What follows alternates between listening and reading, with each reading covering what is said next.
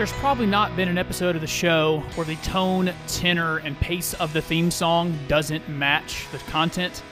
It's going to be a heavy one today, but it's some important work. We're going to get started on it right after this. This is the best thing that could be happening. And I think you would agree. The best thing is that it's happening to you and me.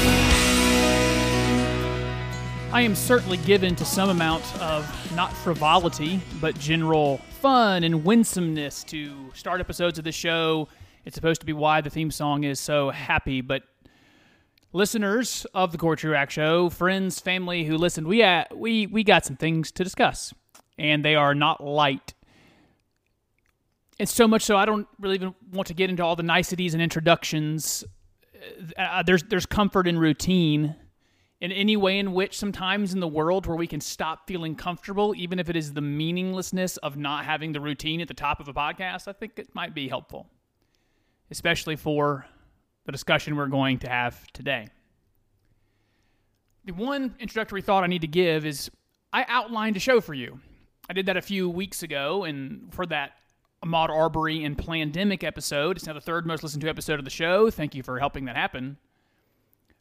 But I wrote down a lot of things to say, just like I did on that episode. Got a lot of positive feedback from it.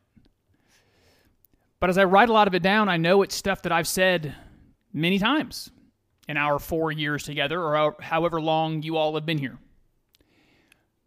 But I think it's important things to say again.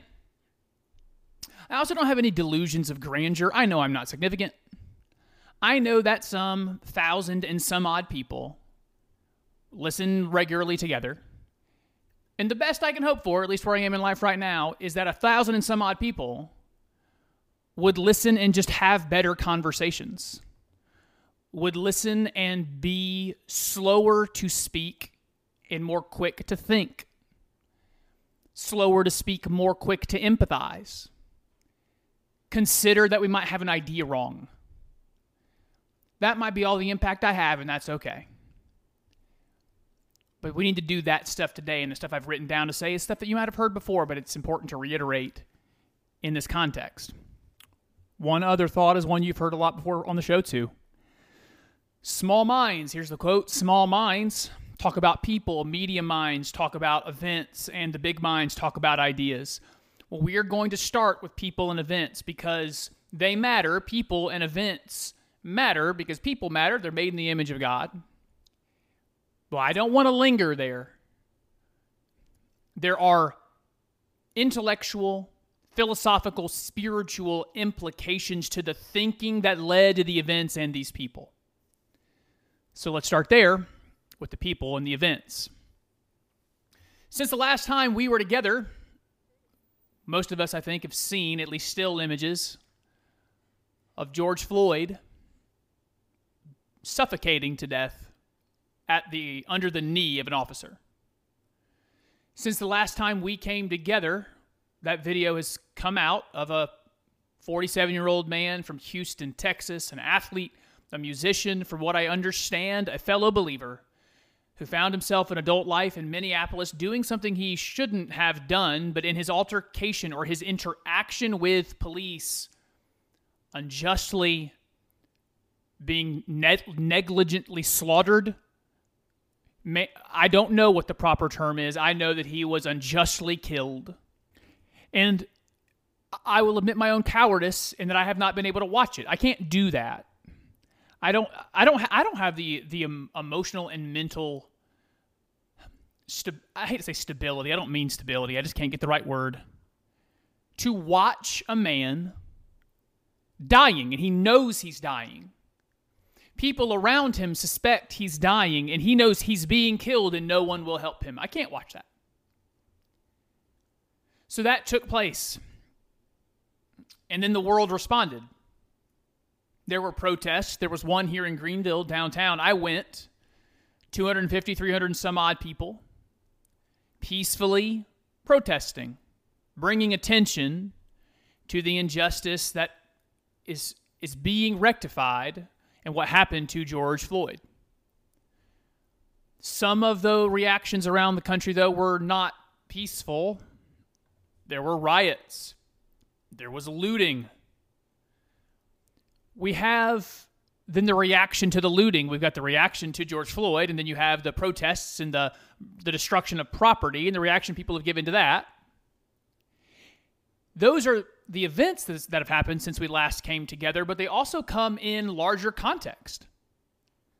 They come in the context of just in the last month, Ahmaud Arbery unjustly being murdered or slaughtered by someone who had no authority to accost him or challenge him. It comes in the context, and I'm about to give you two more that I think you might think, hey, that's a little less significant. Maybe you shouldn't talk about those. But I'm going to bring these around. They're important. It also comes in the context of a moment in the last few weeks that a video went viral of a white woman in Central Park with an unleashed dog saying to a black man who challenged her on her breaking the rules and letting her dog off the leash, that she was going to call the police and tell them a black man was intimidating her, or whatever the word she used was. And there was the reaction to her. She lost her job. Her life is at least ruined for a time. There's a second video with a couple million views now out on Twitter of a white older man in a gym in his apartment complex, and a group of 4 African-American men. It's clear that 3 of them don't live in the building. They're being let in by a friend who does live in the building. And the rule of the gym is you're only supposed to use the gym if you live there. And they have not an argument or an altercation, but a discussion about it. And that gets called another piece of racial disunity. And so we have all of it brewing together. We have George Floyd and Arbery cases of death. We have conflict between white and black on the internet being videoed now, and it's leading to this cacophony of noise of disunity around matters of race. And it feels incumbent upon us, from a Christian perspective in particular, to talk about it. It feels incumbent upon me, especially from a Christian perspective, to be voices of reason and reconciliation and care and empathy. Because it's clear that we're broken. And I don't know of another worldview that can address it. I don't know of another philosophical system that can actually provide some kind of harmony where people who have no unity can find some kind of reconciliation for each other. And so those are the events. Those are the people. What are the ideas? Well, here's one of the challenges of talking about this. There are a lot of different ideas and policy and thinking around this, and they all are related, but they have distinction. So I'm about to bring to you several topics that have to get discussed, several ideas behind the events, and they all feel like they're going to be in the same vein, but in some ways they are. In a lot of ways they're not. Because I know this, I'm going to say things through the next 50, or I guess we're down to 42 minutes, that all of you will find some exception with. And I'm not even sure I'm right, guys. When I say something you find exception with, I'm willing to hear that out. Here is what I need for all of us to do. This is one that I won't hear out. I'm confident in what I'm about to say. The thing we can't do, the thing that we will serve poorly ourselves, will serve poorly our neighbors, we will serve poorly trying to mitigate and minimize mitigate the tragedy or minimize the next time an Ahmaud Arbery or a George Floyd starts. We will hurt our chances of doing what it is we want to do if we have this conversation in a good guys, bad guys context. If we just think there are good guys and there are bad guys, and the good guys can do whatever they want, the bad guys are condemned, if we do that, we will fail this conversation. Because while there are good people and bad people, at least in terms of behavior, the core is there's good ideas and bad ideas, and then there's consequences to good ideas and bad ideas. So we don't judge groups. We judge the ideas behind the individuals. It's one of the most dangerous things Americans do, and I see it everywhere. It's not good when anyone talks about what black people do this, black men are this way.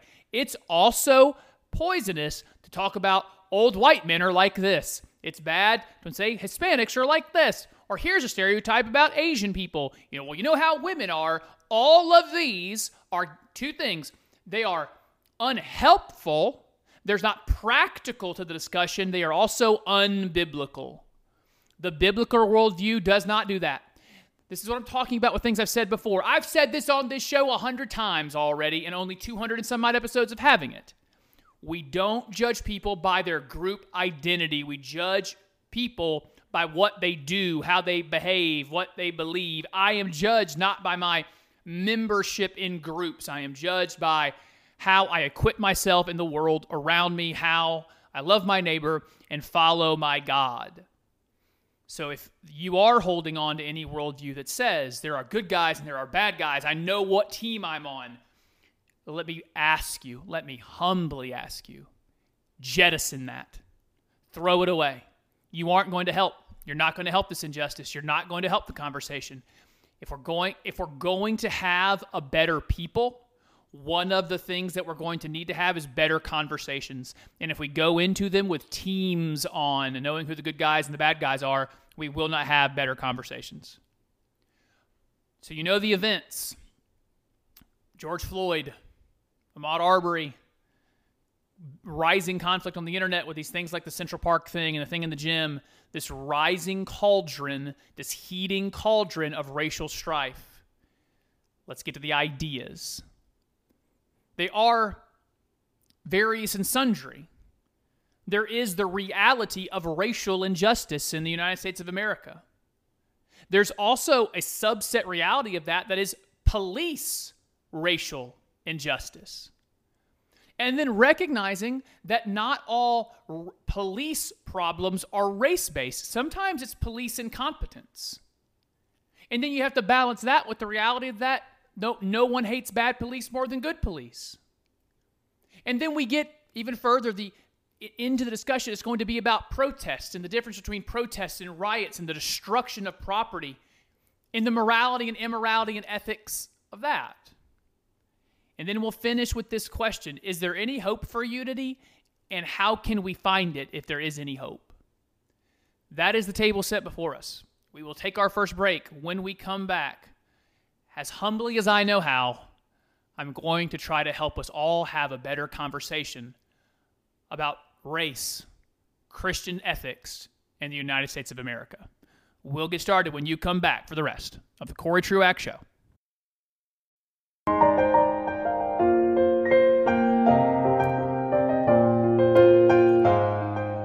Welcome back to the Corey Truax Show on his Radio Talk 91.9 and 92.9. Thank you for sticking with us. Here is what we're doing on the show today. We're trying to be peacemakers, trying to be change makers, in part by fixing our own minds and helping ourselves have better conversations, particularly around the topics that are being generated by the killing of George Floyd, Ahmaud Arbery, and now the unrest we're seeing in places like Minneapolis and Atlanta and the response thereto.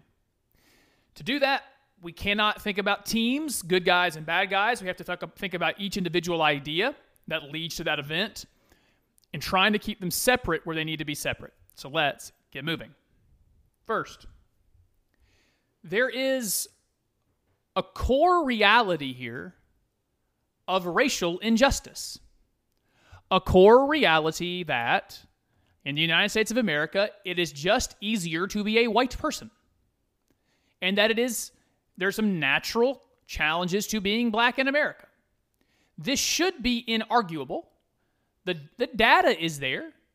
The experience is there. The anecdote is there. The evidence is there. That should not be a controversial thing for me to say. It does not minimize that there is poverty in white communities. It does not minimize that there's more white people on food stamps than black people or any other group. Like, none of that is minimized. I'm not saying it's easy to be white in America. I'm saying of all the choices, that is the one that's the ethnic group that has the most advantages. I have in the past on the show, but let's pretend you don't remember, talked about white privilege and with the illustration of right privilege, that the world was set up for right-handed people, that very literally the language is written from left to right, so we never smudge our hands. But ask a left-handed person about having to write the English language. Ask a left-handed person about the desks they had in school, because the desks were made for right-handed people. Ask the left-handed person about trying to find products like scissors that match their hands. And they have to find very specialty things. In a much more intense situation, that is often how a lot of African American people feel about living in the United States of America, that it wasn't made for them. The culture wasn't made for them with their considerations. It was primarily made by white people, and therefore more comfortable for white people. I like using that illustration of the right-handedness because it also means that it's not necessarily anyone's fault, that it's the way that the world happened. The majority culture created systems and structures and thoughts and philosophies, and that's just how it worked out. And so that helps to not then just blame some people for doing the wrong thing. But the core idea, is there racial injustice? Yes, and it should not be controversial. We see it in how black people interact with the police. There's data to suggest a lot of that. There's this Harvard professor who is quite popular right now in conservative circles, and I don't have a lot of criticism for him. His name is Roland Fryer, and if you want to go look at his stuff, I think it is interesting. I think he broke the record for the youngest person who was ever tenured at Harvard. I think he was 30 years old when he got tenure at Harvard. And he's an African-American professor there who does a lot of criminal justice statistics. And very interestingly, you will find that when you do it per capita, when you look at statistics per capita, that black people and white people aren't more likely to be shot by police or have a violent interaction with police. That isn't the coordinating factor.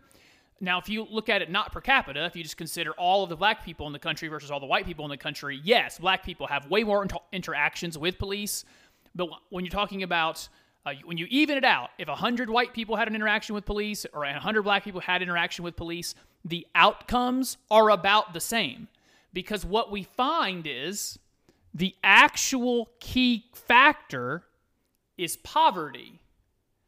When we get from the Harvard statistics, the best indicator of whether or not you're going to have interaction with police is not your race, it's your education status, how much education you got, and how much income you had. And so then that actually layers on a piece of racial injustice going back. Why are African Americans per capita more in poverty? Well, there's some systemic injustice and disadvantage from history. And so there should be a reality here, even outside of police interaction, that the things that lead to more police interaction and the things that then therefore lead to more police altercation, things like poverty and education, that those are caused by some inequities in the system from the beginning. So we have racial injustice. That's true.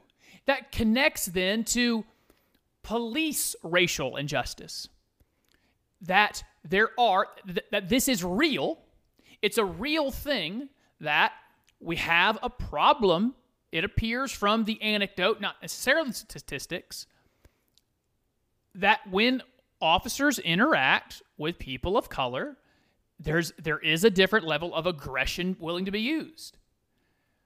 But at the same time, I did just give you the statistics, and we don't need to add that kind of wood to this fire. There's already a bunch of strife around the topic. We don't need to then specify it specifically to police because, again, when you look at statistics from Roland Fryer from Harvard, per capita, it's not the same. What we know is it's something even deeper than the police. If you think racial police injustice is the problem, you're only seeing the surface. It's actually way deeper than police injustice based on race. It's a bigger problem than that. So there's racial injustice and how there's a bigger problem underneath that shouldn't be directly applied to police, because what we have that seems to be more of a reality is police incompetence. I already said on the show, no one dislikes bad police more than good police, but this is one of the core problems that we have in criminal justice. Is the same thing with every kind of job. Think about your job and whatever you do. 90% of them are good, right? 90%, 95% of people who do what you do are good at it. 80%, 70%, pick a number. Even if they're not great at it, you would say 90, 95% of the people who do what you do are at least decent-hearted people who are trying their best. But in every field, from congressman to Supreme Court justice to McDonald's drive-thru worker, some percentage of all of those fields and everyone in between are really bad people. And police officers are not exempt from that. There are some really bad people who are police. I would argue it's a field that would even attract some of the worst of us. In that, and when I say worst of us, I don't mean criminal. I mean, consider who it might attract. That the idea is you are the authority. We give you the gun, we give you the badge, and everyone's supposed to defer to you. And then we train police as you are not here to protect and serve. That's not your job. You don't protect people and serve people. You're the enforcer. That's your job. That's what you actually do. That's going to attract sometimes a certain group of people who very much value being deferred to, that they love the power. It's going to attract some of those folks.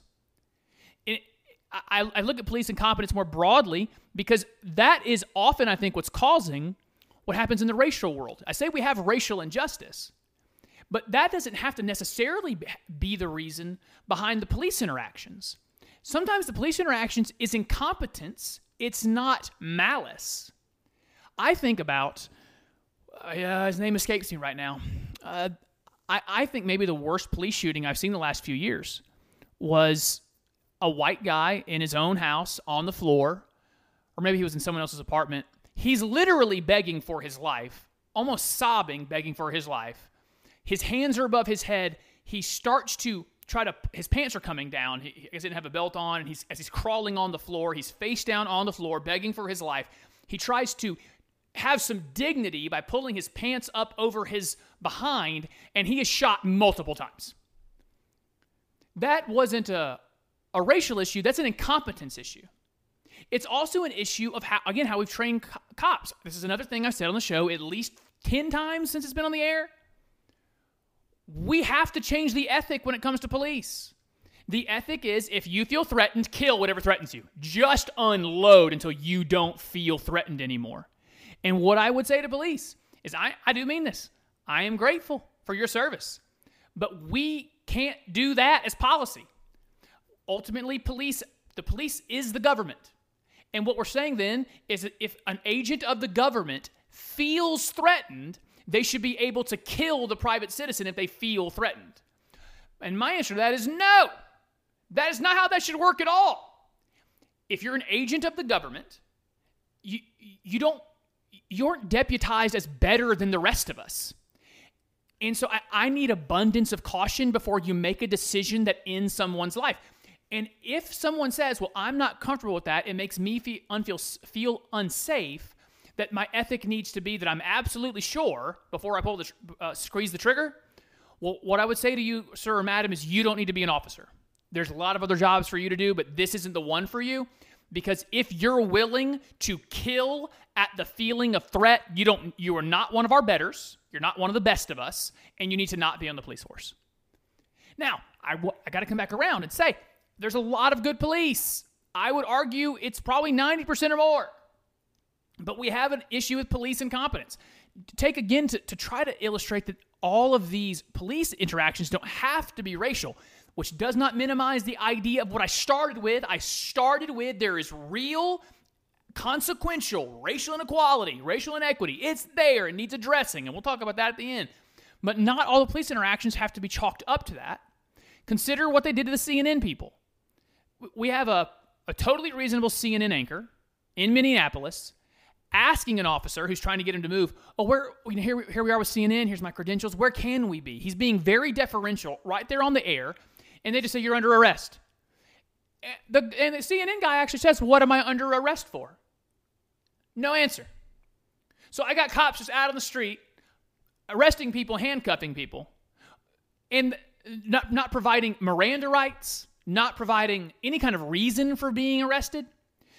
What that tells me is I can arrest, this is how the police work. You can arrest a CNN anchor on the street for being where you don't want them to be, but it took you a week to arrest the guy who suffocated a man with his knee. Yeah, we have a police problem. And I'm not saying it's mass. Listen, every time I talk about this, I get a lot of, the police are awesome. Yes, police are awesome emails. And they are. Listen, they're almost all more brave than I am. I am grateful for our police. I mean that. I need to stop and say that again. I mean that. I don't know if I have any cops that listen to me, but guys, gentlemen, ladies, I admit that. You're all braver than me. You have more nobility than most of us. You got into it likely because you wanted to serve your community. But I don't have to tell police. They probably know better than any of us that is not true of all of them. There's got to be a certain level of person we give a badge and a gun to. So we have real racial injustice. That happens in the police, but it doesn't have to be the core of all these interactions because often there's also police incompetence. It's not police racism. Now, here we go. Next chapter, next topic, next idea that I think is going to get some of you a little upset with me. We get to the protests. We get to the riots. We get to the destruction of property. Obviously, protests are no problem. I went to one, I mentioned that, downtown Greenville. Everyone behaved admirably and made a point, stood in solidarity around the desire for justice for people who are victimized by the criminal justice system. That's in the First Amendment. I'm a First Amendment guy. If anyone you listen to is a constitutionalist, that's me. But there's a line that we pass. And the same way with moral authority, I can condemn morally and through a biblical worldview what happened. I can condemn the people who did what they did to Ahmaud Arbery, who did what they did to George Floyd, and a bunch of other names I could give you. I can, with the same moral clarity from a Christian worldview, say that the looting of a Target, the burning down of an AutoZone, the destruction of Twin Lake Dental, which was they destroyed a dental office, destroying a Wells Fargo bank, burning down a tax service, and destroying your local library, that all of those are immoral, wrong, and they are not to be excused by any of the excuses that I'm hearing. I see everybody sharing Chris Cuomo's monologue on CNN that this is that behavior is in some way justified because of the level of anger. And I see that on social media from people that I like and respect that make excuses for that behavior because of the anger and the fear that comes from generations of injustice. But surely, two wrongs, do not make a right. And there is no excuse for it. There is reason for it, but reasons aren't excuses. And George Floyd's family has come out and said this, and I love them so much for it. You know what George Floyd is not remembered by? You breaking the windows of the College Football Hall of Fame and going in to get the gear you want. You know what he's not remembered well by? You going into Target, taking a TV, the latest 4K, and leaving. He is not well remembered by you stealing some Jack Daniels from a liquor store. These are not ways to remember the fallen. These are ways not at all designed to bring about justice. That is behavior of selfishness. It's narcissistic. It's destructive. It doesn't help. And I'm not sorry for saying any of that, because we have to have a moral clarity. Going back to segment 1, there are not good guys and bad guys. There are good behaviors and bad behaviors. There are good ideas and bad ideas. And now listen to me massage that reality that I just gave you. I went ahead and said there's a bunch of bad cops, but they don't represent everybody. There's also a bunch of looters and criminals that should be prosecuted to the full extent of the law for the destruction they caused in Minneapolis and Indiana. They should be punished to the full extent of the law for the things they stole and looted. And they don't represent 90% of protesters. We got a minority of cops that are creating a really bad environment for all cops. And then you have a minority of people protesting that are actually committing crimes, and they're making it hard for protesters. We don't have to judge the entire group by their worst actors. We don't have to do that, and I refuse to do that. So I look at protesters and go, I know you guys aren't looting. I know that's true. Now, could you condemn the folks who are destroying property, burning things down, and stealing? And to officers, I'm not condemning all of you. You better know. I hope you know that I know that it's a minority of officers that do the terrible things and have the terrible attitudes of these types of perpetrators that we've seen or we saw with George Floyd. Can you say out loud that you'll condemn those police, though? Because we could all use that kind of moral clarity, because that's the moral clarity that I will always provide on this show. I look at an O'Reilly's Auto Parts being torn down, a liquor store being robbed, a Dollar General being almost destroyed in Minneapolis. And people want me to feel some kind of compassion and empathy towards how frustrated must you be to do such a thing. That is not an excuse. Your sadness and frustration do not justify crime. And it's not okay. It's not okay for a second. So, not all protesters are criminal actors. Not all cops are racist killers. There is obvious racial injustice. Some of that is perpetrated by the police, but we also need to recognize that there is police incompetence at blame for a lot of these issues. And there's a good reason to protest here, but the moment it goes into the destruction of property and rioting, we have now reached into immorality, in part because God is not the author of chaos. When we come back, those are the events and the ideas. We ask this question: can we find any unity? And then I want to do some other things. Got some other things on the show I want to get to. We'll do that. We'll get started when you come back for the rest of the Corey Truax Show.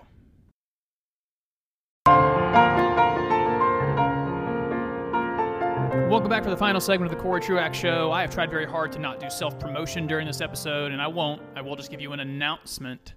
I am preaching all of the Sundays in the month of June. So if you are churchless or without a church home in the upstate of South Carolina, you can join us at Beechwood Church on Sunday mornings at 10:30. We would love to have you. I will also be posting those sermons as I continue through the Gospel of Mark. I'll be posting those sermons here on the podcast feed.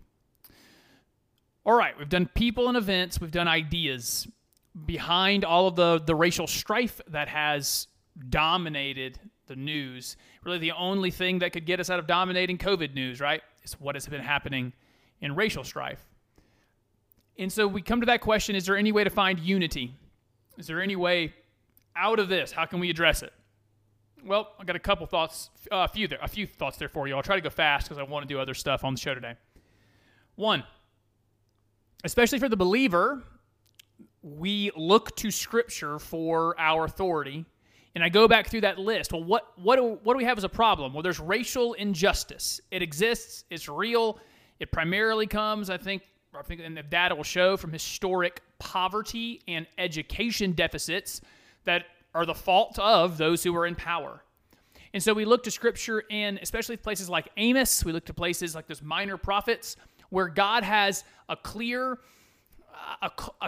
command that part of doing justice is by finding the policies and those who have power, who are using their power to keep it. That's the purpose of having power, is to keep power, to curb the effect they have on others. It's also a call in racial injustice to personal responsibility and personal activism. We find when Jesus says something like, I'm doing my best to quote, that what you've done for the least of these, you have done to me. And the least of these would be those who are in any way oppressed by a system. So it's certainly activism talking towards the corridors of power for policy change, it is also change in our personal lives, our personal willingness to sacrifice, and how we behave in the world. When we look at the problem biblically of police incompetence, well, we recognize that in Romans, you're going to get that governments are instituted among men biblically to punish evil and do good. So there is, on my side of these debates, I've seen a lot of abolish the police. That's a more libertarian position that now liberals are picking up on because it has a racial tinge to it. But ultimately, left-wingers love the police because they are the government. The police are the government. They're the ones that enforce what the government wants. And so I've got some folks who just really love the police and some that want to abolish the police. Well, biblically, we speak into it to say, well, the law enforcers are given by God, instituted by God, and what we want is better ones. We want a better law enforcement. We want more requirements. We want better interview processes. We want better training. We want more requirements and qualifications, because having a police force is a biblical thing, and we want the best one possible if we're going to empower them with some kind of authority over the rest of us. We look biblically at things like protests and recognize that, well, this looks like something that biblically we can get behind as people, as even Paul would use his citizenship to justify his appeals to his government. But we can also then see that God is not the author of chaos, that there is condemnation for those that would behave in ways that hurts others and hurts other people's interests. So there's not a place biblically for the riots. And so we inform all of that biblically first, and then come back to this question: then what can unify us as a people?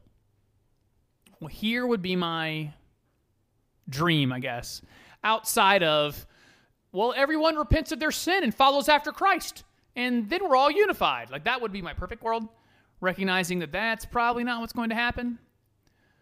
Then I go here.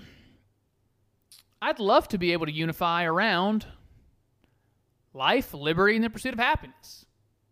I would love to unify around the Bill of Rights, those first 10 amendments, that we inculcate our people with those values. And when I say our people, I mean red and yellow, black and white. I mean lower class, middle class, upper class. That every income level and ethnic group and religious group, that we are unified in this as Americans, that no matter what else you belong to, and even if you belong to something like I would, Christianity, that I'm much more of a Christian than I am an American, that as we operate here as citizens, we value these things: life, liberty, the pursuit of happiness, the freedom to believe what you believe, the freedom to say what you believe, the freedom to gather together with others for the redress of grievances, to ask for changes, to gather together with others to amplify your own voice, that the federal government should do less and states should do more, that your local community matters and what's happening in your state capital or your federal capital in Washington, D.C.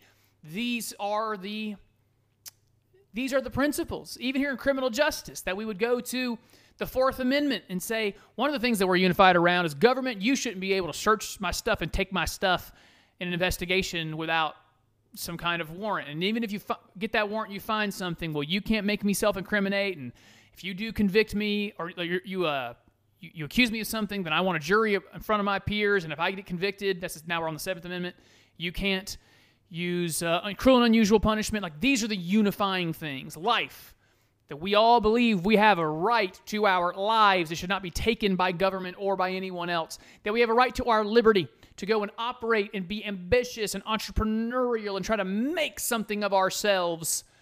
I was about to start singing a song from Alexander Hamilton the musical, that we don't want to throw away our shot, right? We want our liberty to go pursue what we can, the pursuit of happiness. And the only way I can think to do that is my second idea. So what do we find principles in? Well, I think it would be life, liberty, and the pursuit of happiness, and then the Bill of Rights. And then my second idea was, well, how do I address the actual problem of underlying racial inequity? this is maybe a little too simplistic, but I actually think the best thing we could do to address it going forward is education policy. Because again, what we find in the statistics and the data is the thing that's most likely predictive of you interacting with the police is income level. And there's a direct correlation between education and income. The more education you have, the more income you make on, not just on average, but almost all the time. There's very few exceptions to that rule. The more education you have, the more income you make. And we have a really bad education system. We have an education system that is particularly bad for those in low-income neighborhoods and minority neighborhoods. It's a recurring cycle that keeps creating the same problems. I say this to activists. If you want to get into activism towards solving the problem long-term, get involved in education policy. Get involved in having more school choice. Get involved in a situation where African-American parents have more choices in the schools where they send their kids. This would be a way to address your racial inequity. And by the way, it goes to my first point. Well, how do we unify? Well, one of the things we should be doing in schools is unifying around those principles. Life, liberty, the pursuit of happiness, and the first 10 amendments. I was talking to someone here recently about how I've said in the past, and I still believe this, that I don't think anyone should be allowed to vote unless they can pass a certain civics test. You should know some things about the country you're voting in. But if we would do something like that, at least in school, maybe not to have to vote, then at least we would all come out with some kind of idea of who we are as a people. Like, what does it even mean to be an American? I would love for someone to be able to say, oh, I know. What it means to be an American is that we're the people that for life and for liberty and to pursue our happiness, to pursue those things that would give us, what we think would give us fulfillment. It's that we believe in freedom for the individual. That's what it means to be an American. So you do that by education policy if you could do it in the schools, but also you will lift oppressed communities by education. You will do that. That would be the way to get involved. Another idea, I think we need to find some unity around this. Some police disempowerment. Police are too powerful. They have too much authority. I'm not for the abolition, but I am for the mitigation of police power. You know, I wanted to bring these two stories back in for this reason. So at the top of the show, I mentioned the thing in Central Park, and I mentioned with the woman who had the dog off the leash and the altercation she had with that African-American man, and then also this guy in a gym who saw the gym being improperly used and challenged the people improperly using it. What happened there is two things. First, if everyone would just follow the rules, then things would be better. If you listen to anyone, any podcast, any radio host, no one loves following the rules more than I do. I love rules, and I love following them. And so this thing that happens in Central Park, it doesn't happen if, guess what? That woman would just follow the rules. You know what doesn't happen in that gym with the older white guys saying to these four black guys they're not all supposed to be in the gym? Well, they should have followed the rules. Everyone follow the rules, and we won't have to have these types of altercations. But what happened in both cases is citizens tried to be the police. You had this African-American man saying to this woman, you're not following the rules, so I'm going to enforce the law now. And we have this white guy in the gym, for these four black guys in the gym, saying, I'm going to enforce the rules now. And we might do that because, in part, maybe we have an issue with police, but I know this, we're not supposed to be the police. That's not the role that we have. So it would be better if we could have a healthy relationship with police, and one of the ways to do that would be to disempower them. And this should be popular across ideologies. If I could get this into the heads of conservatives, we'd make a ton of progress. The police are the government. In every other way, conservatives say they're not a huge fan of government power and government overreach. Okay, so police kill people sometimes, and that's the government killing people. There's a justified way for governments to kill people. It's you arrest somebody, they get a jury or their peers, you get a conviction, they get an appeal, maybe another appeal, and then you can put them to death for their crime of murdering someone. But every time you see a cop kill somebody, the government has killed somebody. And so that should appeal to conservatives. Hey, we should they should be not so powerful. They should have less authority. This should also appeal to conservatives in this way. A lot of times you have cops who are interacting with people over little things that probably shouldn't even be illegal. We have too many regulations. We have too many laws that are causing more police interaction. And as tensions build, you're only going to have more of a higher chance that those interactions end up being really ugly. So you talk about wanting smaller government. Let's have fewer laws, fewer regulations. I mean, we had the one, Eric Garner. That's the one. Eric Garner in New York City. They were, essentially those cops were trying to enforce a tax law. He was selling loose cigarettes, and the reason you're not allowed to do that is then you don't have to pay the exorbitantly high taxes on cigarettes in New York City.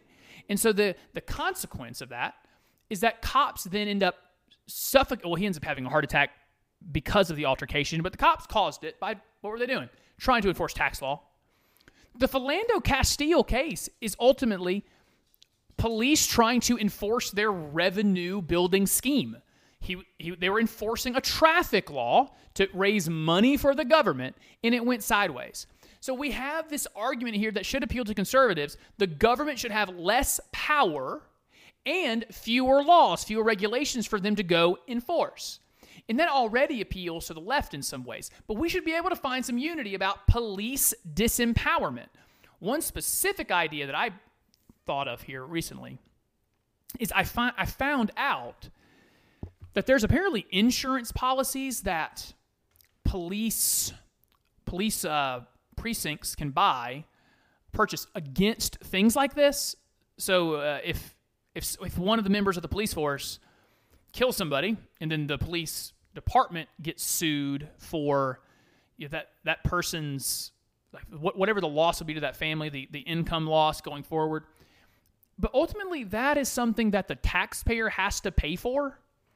And so basically, the people of Minneapolis are subsidizing the police department of Minneapolis to buy insurance policies against the fact that one of their officers might kill someone. Well, that shouldn't be. There's got to be a funding mechanism that sets that up differently. That no, we the taxpayer, we're not funding you in that way.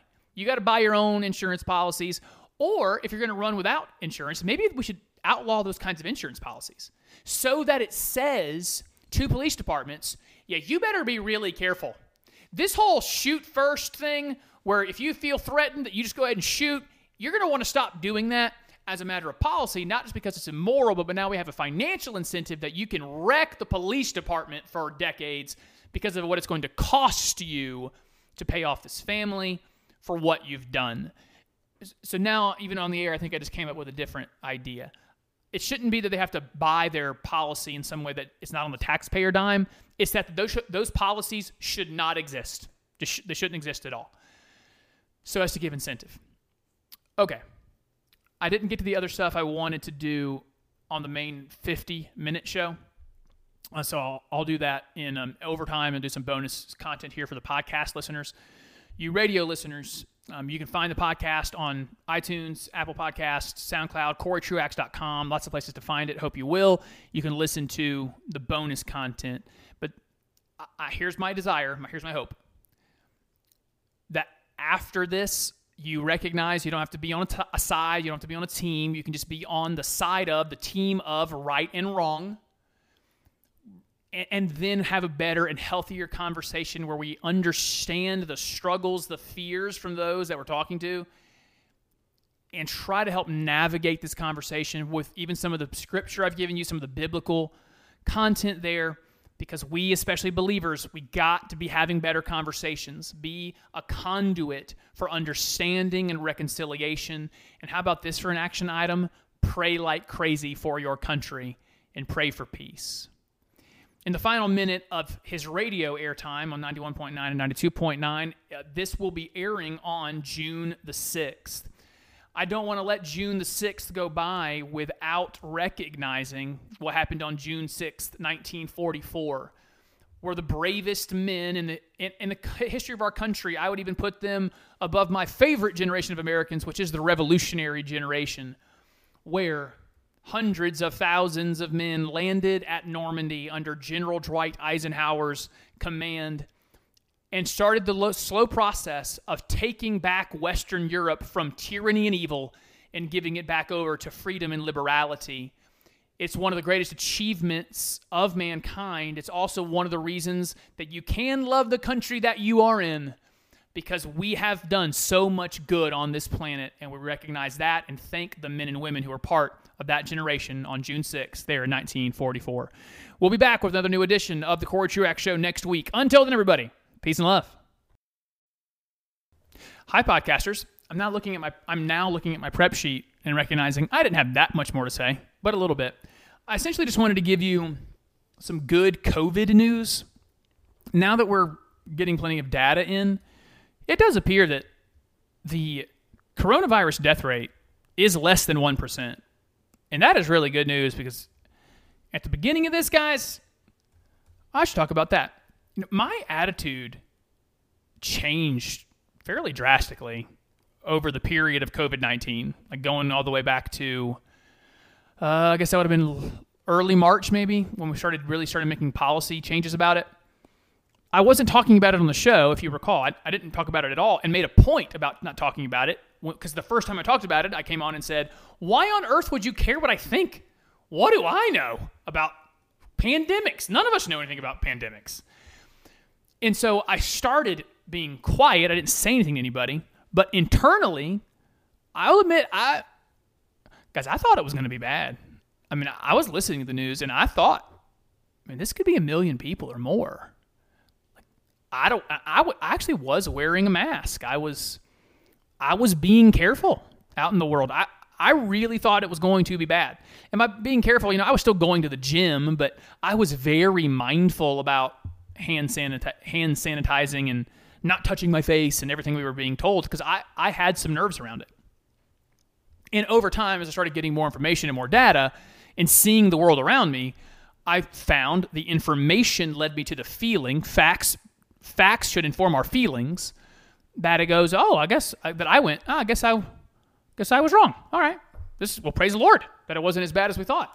And in one of the ways that I now feel really good about what we've done is it's less than, your chance of dying is less than 1%. And if you take the older people out, if you take the 70 and up crowd out, we're down to like 0.1%. I mean, it happens. People younger than 50, 60, 70 die. It's just really rare that we do that. Now I got synapses firing and more things are coming to mind. I was listening to a discussion about college football not reopening as a chance, or like the college is not reopening. And it occurred to me, like it shows how much we misunderstood COVID-19, because we shut down schools, for example, but we shut down schools when we knew, even though we already knew, this thing doesn't really affect kids that much. Like, it's not dangerous for them. The point was, if they all congregate together and share COVID-19, or they're still going to go see grandma, and they're all going to deliver COVID-19 to their grandmother. So closing schools made sense because you don't want them taking it home to more vulnerable people. Colleges, though, that makes no sense at all. Most colleges are destination places. You leave home altogether. You move in. You're only around other 18 to 25-year-olds, maybe. Like those who have been around, maybe they're in the grad school crowd. So none of you are really at high risk to die. And then the only older people you might interact with is professors. And so maybe you let the professors teach from home, do videos, something like that. Like the college students aren't exposing older people to the COVID-19 they have, and so it made no sense. So all that to say, that's really, really good news. I'm not going to say dodged a bullet, but it's not nearly as bad as we thought it was going to be. We also are seeing the effects of like the lock. It might end up being, and this is no one's fault. I want to be clear. This is no one's fault, but it might end up being that the lockdown, like the cure is worse than the problem, because we might have overestimated how bad COVID was. And again, that's no one's fault. I would have rather have been overly cautious. But what we have what we have now is a couple. Well, I'll pull it up here. I was trying to do it from memory, but it's right here. Vital population. This is from the Hill. We're now seeing people putting off chemotherapy. So we had 80% of brain surgery cases were skipped. We have about 85% of acute stroke and heart attack patients missed their only chance for treatment, therefore dying, because they didn't want to go to the hospital and risk COVID. There were some others. So we have consequences. There are consequences to those actions, and so it's good news on the COVID front. I wanted to share that with you here in the bonus time. And then the other update is again that I know none of you care about, but here you go. I have only gotten positive feedback about my tattoo idea. In fact, Cody Fields, mentioned him on the show a couple weeks ago from Westminster Doxology podcast. He encouraged it, and I believe he has enough tattoos and/or piercings to be considered an expert on the matter. And so he encouraged a certain time period from the moment of idea to actually getting the tattoo. There should be a certain amount of time that goes by, and I thought that was very wise. So I'm going to let some time go by and then go do it. I think that was the other thing I wanted to do was tattoo talk, because let me see if I can find it. I love that we're here on we're live and I can be less prepared. Charlie sent me type info the search engine for tattoos, music, or barbells, or weightlifting, or animals. Oh, so he just sent me a resource where you can type in what you're looking for, and it sends you some ideas for tattoos. So thanks, Charlie, for that. That actually it's a very cool tool as I started using it. And then I got an email from Wayne. There was when I said almost exclusively positive feedback on the tattoo idea. My father, I think playfully, was not a fan of me getting a tattoo. I mean, he has a daughter who already has one. He lived; it'll be fine. But I got from Wayne something I wanted to bring up and can't find it because I am disorganized when we're in overtime. But Wayne pulled together some scripture that I wanted to go over that makes an argument about tattoos, that maybe it's something that we should not do. Let me get there. I got it. Found it. Here's my email box. All right. He writes, Corey, in the event you have not recorded this coming Saturday's program, I haven't. Here I'm doing it now. Here are some scripture verses regarding the sin of tattoos. Regarding the sin of tattoos. First, 1 Corinthians 6:19, know you not that your body is the temple of God. Yep, I'm aware. It is one of the reasons that I am into fitness. Of course, part of the reason is because I'm vain, and I'm working on that. I'm so vain, I actually think that song is about me. If you don't get that reference, you are too young to be listening to my show. That verse, know you not that your body is the temple of God. Yes, so this would be good reason to take care of your health. A tattoo, and also not just your health, but how you behave.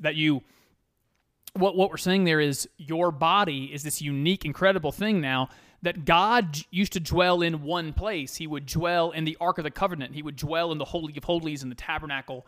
Then he would dwell in the most holy place in the temple.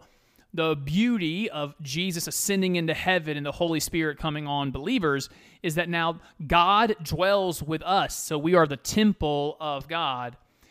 And it's a good reason to take care of yourself. I would just argue that the tattoo is not a method whereby we are marring the temple of God. Genesis 1:27, he quotes next, says, so God created man in his own image. That being the case, why would you deface the image of God with a tattoo? Because I don't agree that it's defacing by any stretch. I'm being a little flippant here, but I don't think it's any more a defacing than some people's facial hair and or haircuts. Like especially now with removal the way it works, if you wanted to remove it for some reason, it's not even all that expensive. I mean, it's expensive, but not crazy expensive. So I think we just disagree on that core thing. You're saying it is defacing the body. I don't think it's defacing the body. I don't think that's the definition. Then Romans 14:21, this one I find some sympathy with the argument. So Wayne, this one I think is a decent argument to bring up. Romans 14 says it is good to neither eat flesh nor drink wine or anything whereby your brother stumbles or is offended.